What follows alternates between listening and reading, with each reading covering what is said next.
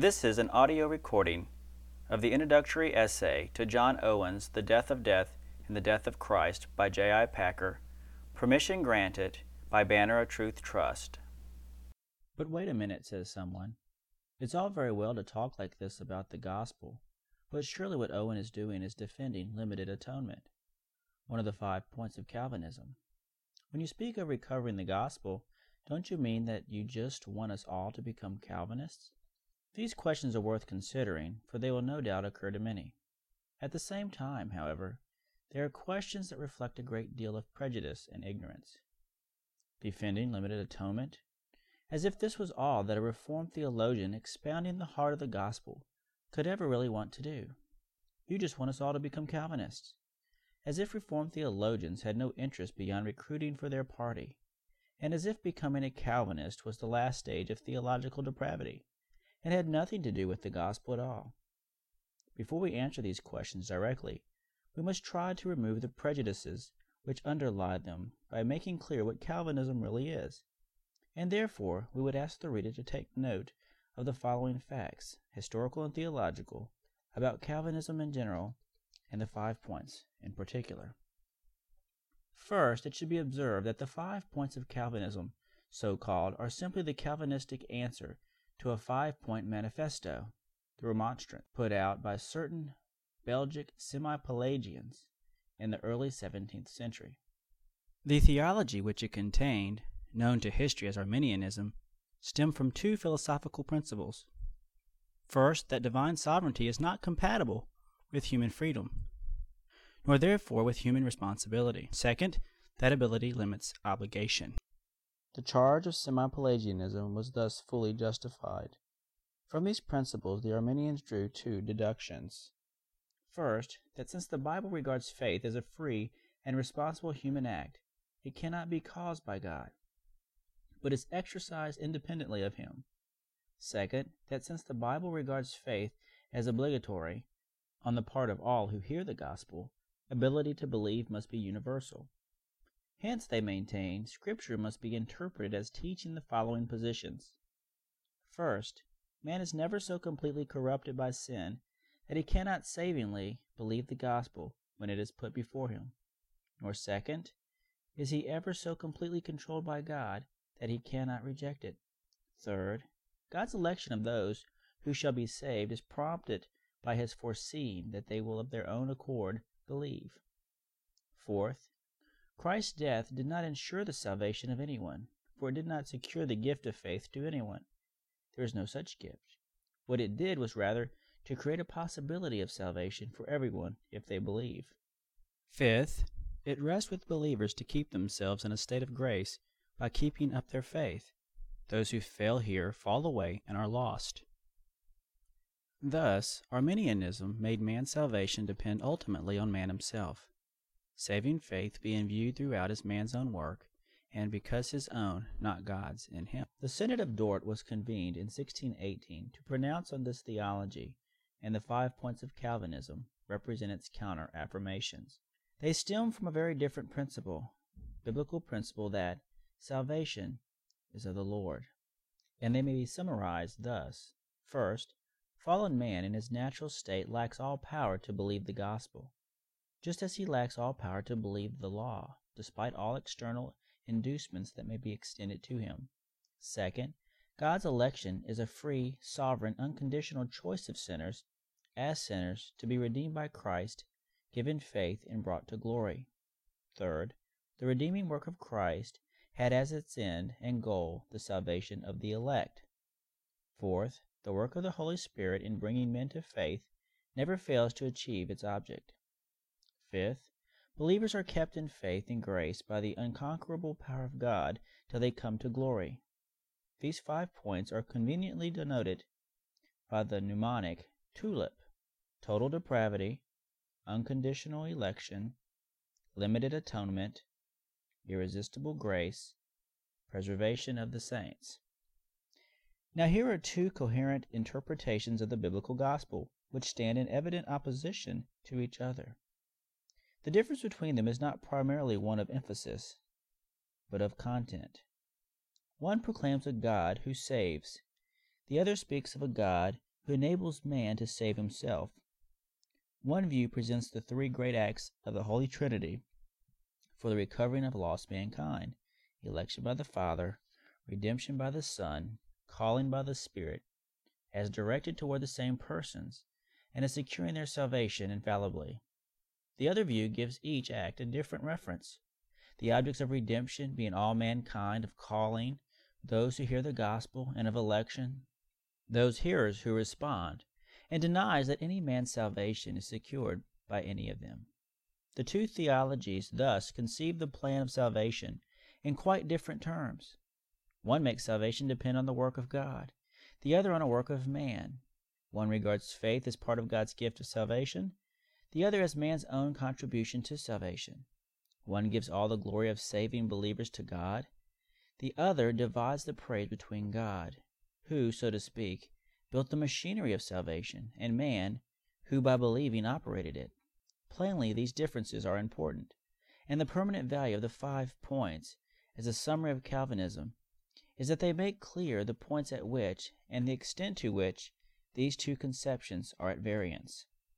However, it would not be correct simply to equate Calvinism with the 5 points. 5 points of our own will make this clear. In the first place, Calvinism is something much broader than the 5 points indicate. Calvinism is a whole world view, stemming from a clear vision of God as the whole world's maker and king. Calvinism is the consistent endeavor to acknowledge the Creator as the Lord, working all things after the counsel of His will. Calvinism is a theocentric way of thinking about all life under the direction and control of God's own Word.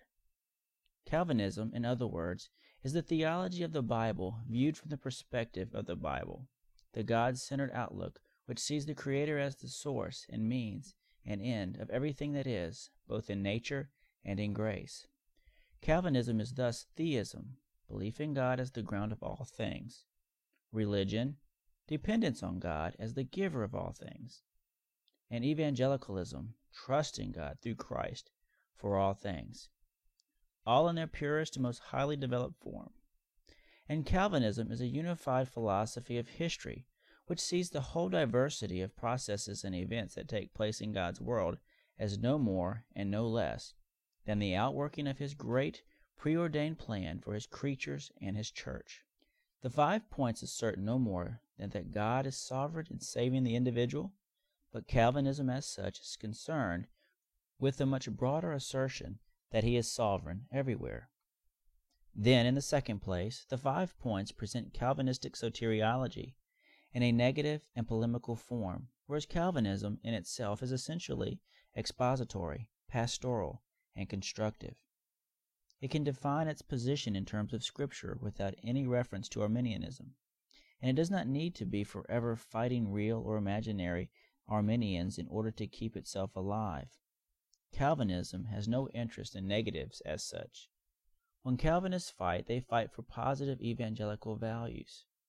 The negative cast of the 5 points is misleading chiefly with regard to the third, limited atonement, or particular redemption, which is often read with stress on the adjective and taken as indicating that Calvinists have a special interest in confining the limits of divine mercy. But in fact, the purpose of this phraseology, as we shall see, is to safeguard the central affirmation of the gospel, that Christ is a Redeemer who really does redeem. Similarly, the denials of an election that is conditional and of grace that is resistible are intended to safeguard the positive truth that it is God who saves. The real negations are those of Arminianism, which denies that election, redemption, and calling are saving acts of God. Calvinism negates these negations in order to assert the positive content of the gospel, for the positive purpose of strengthening faith and building up the church.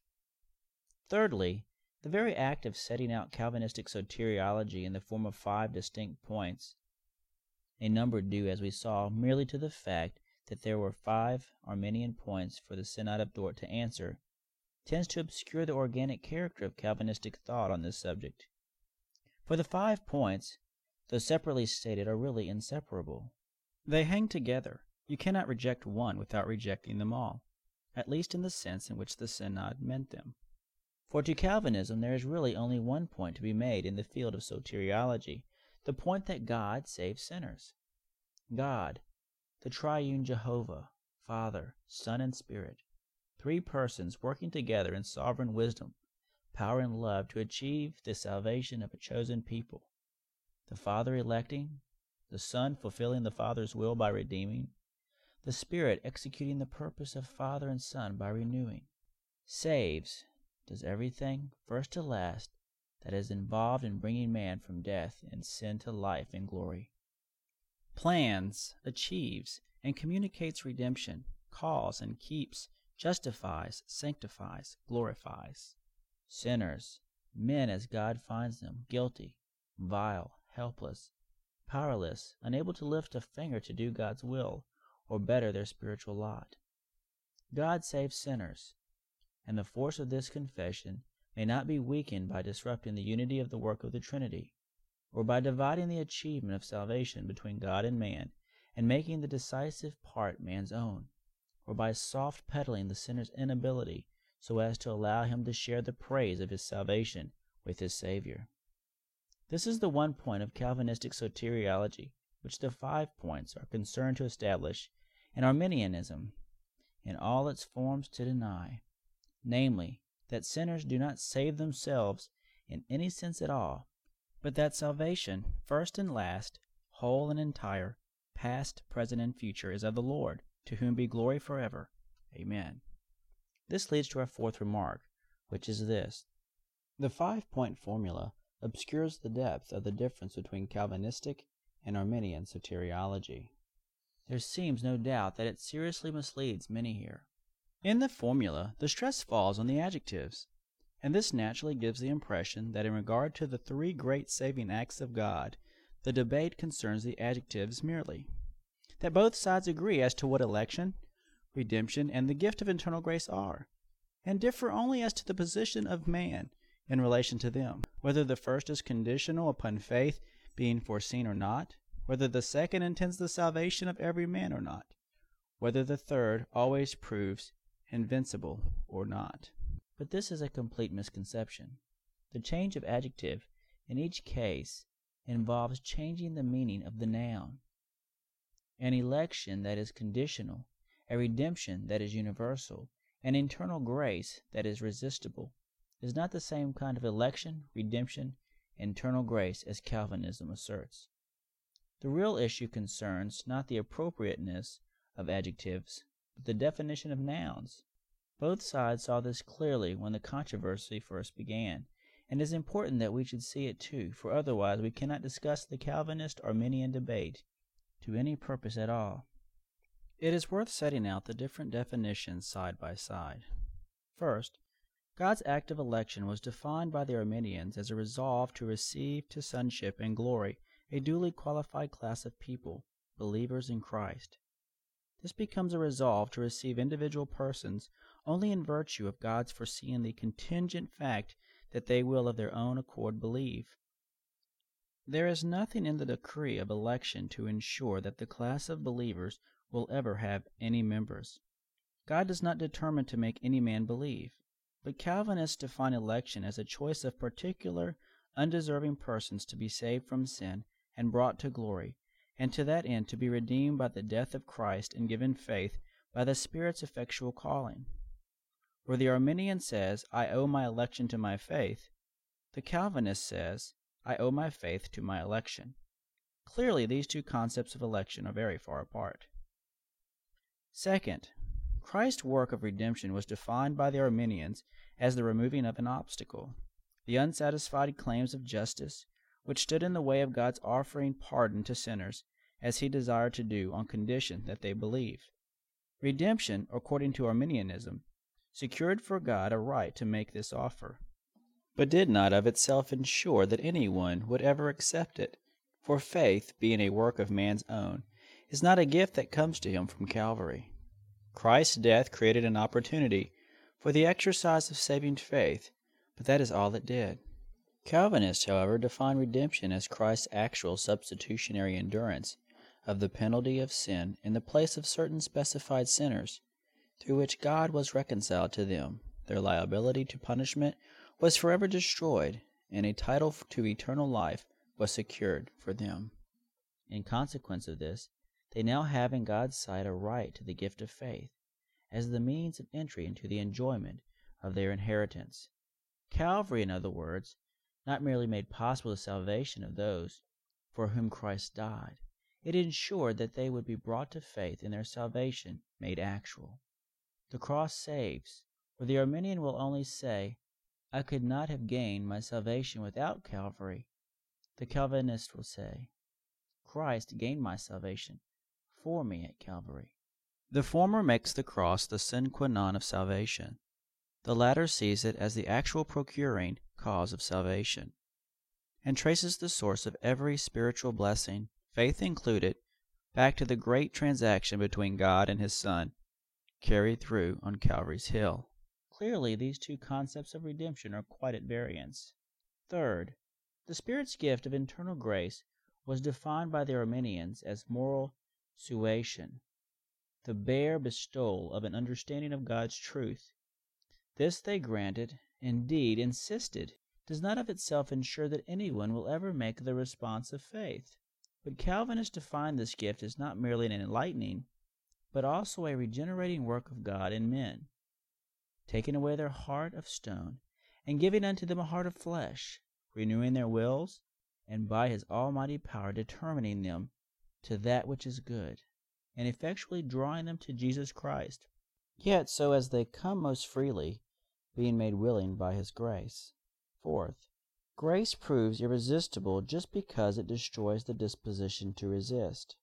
For the Arminian, therefore, will be content to say, I decided for Christ, I made up my mind to be a Christian.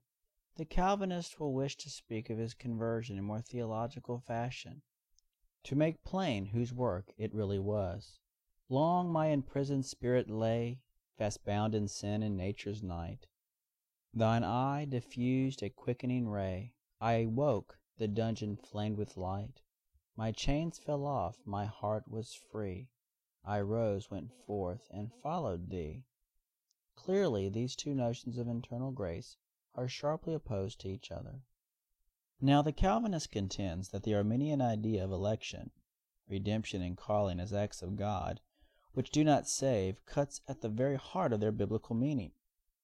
That to say, in the Arminian sense, that God elects believers, and Christ died for all men, and the Spirit quickens those who receive the Word, is really to say that in the biblical sense God elects nobody, and Christ died for nobody, and the Spirit quickens nobody. The matter at issue in this controversy, therefore, is the meaning to be given to these biblical terms, and to some others which are also soteriologically significant, such as the love of God, the covenant of grace, and the verb save itself with its synonyms. Arminians gloss them all in terms of the principle that salvation does not directly depend on any decree or act of God, but on man's independent activity in believing. Calvinists maintain that this principle is itself unscriptural and irreligious, and that such glossing demonstrably perverts the sense of Scripture and undermines the gospel at every point where it is practiced. This, and nothing less than this, is what the Arminian controversy is about. There is a fifth way in which the 5-point formula is deficient. Its very form, a series of denials of Arminian assertions, lends color to the impression that Calvinism is a modification of Arminianism, that Arminianism has a certain primacy and order of nature, and developed Calvinism is an offshoot from it. Even when one shows this to be false as a matter of history, the suspicion remains in many minds that it is a true account of the relation of the two views themselves.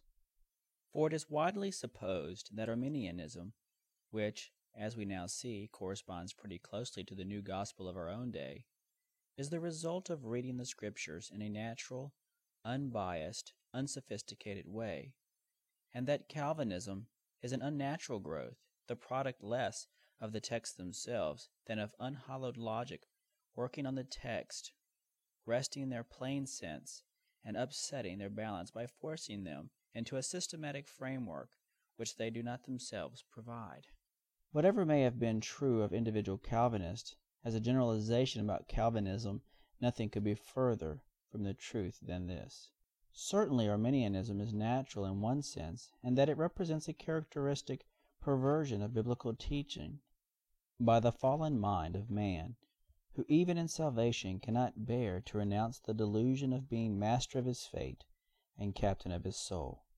This perversion appeared before in the Pelagianism and semi-Pelagianism of the patristic period and the later scholasticism, and has recurred since the 17th century both in Roman theology and among Protestants in various types of rationalistic liberalism and modern evangelical teaching, and no doubt it will always be with us. As long as the fallen human mind is what it is, the Arminian way of thinking will continue to be a natural type of mistake. But it is not natural in any other sense. In fact, it is Calvinism that understands the Scriptures in their natural, one would have thought, inescapable meaning. Calvinism that keeps to what they actually say. Calvinism that insists on taking seriously the biblical assertions that God saves, and that he saves those whom he has chosen to save, and that he saves them by grace without works, so that no man may boast, and that Christ is given to them as a perfect Savior, and that their whole salvation flows to them from the cross, and that the work of redeeming them was finished on the cross. It is Calvinism that gives due honor to the cross. When the Calvinist sings, "There's a green hill far away, without a city wall, where the dear Lord was crucified, who died to save us all. He died that we might be forgiven. He died to make us good, that we might go at last to heaven, saved by his precious blood." He means it. He would not gloss the italicized statements by saying that God's saving purpose in the death of his Son was a mere ineffectual wish, depending for its fulfillment on man's willingness to believe, so that for all God could do, Christ might have died and none been saved at all. He insists that the Bible sees the cross as revealing God's power to save, not his impotence.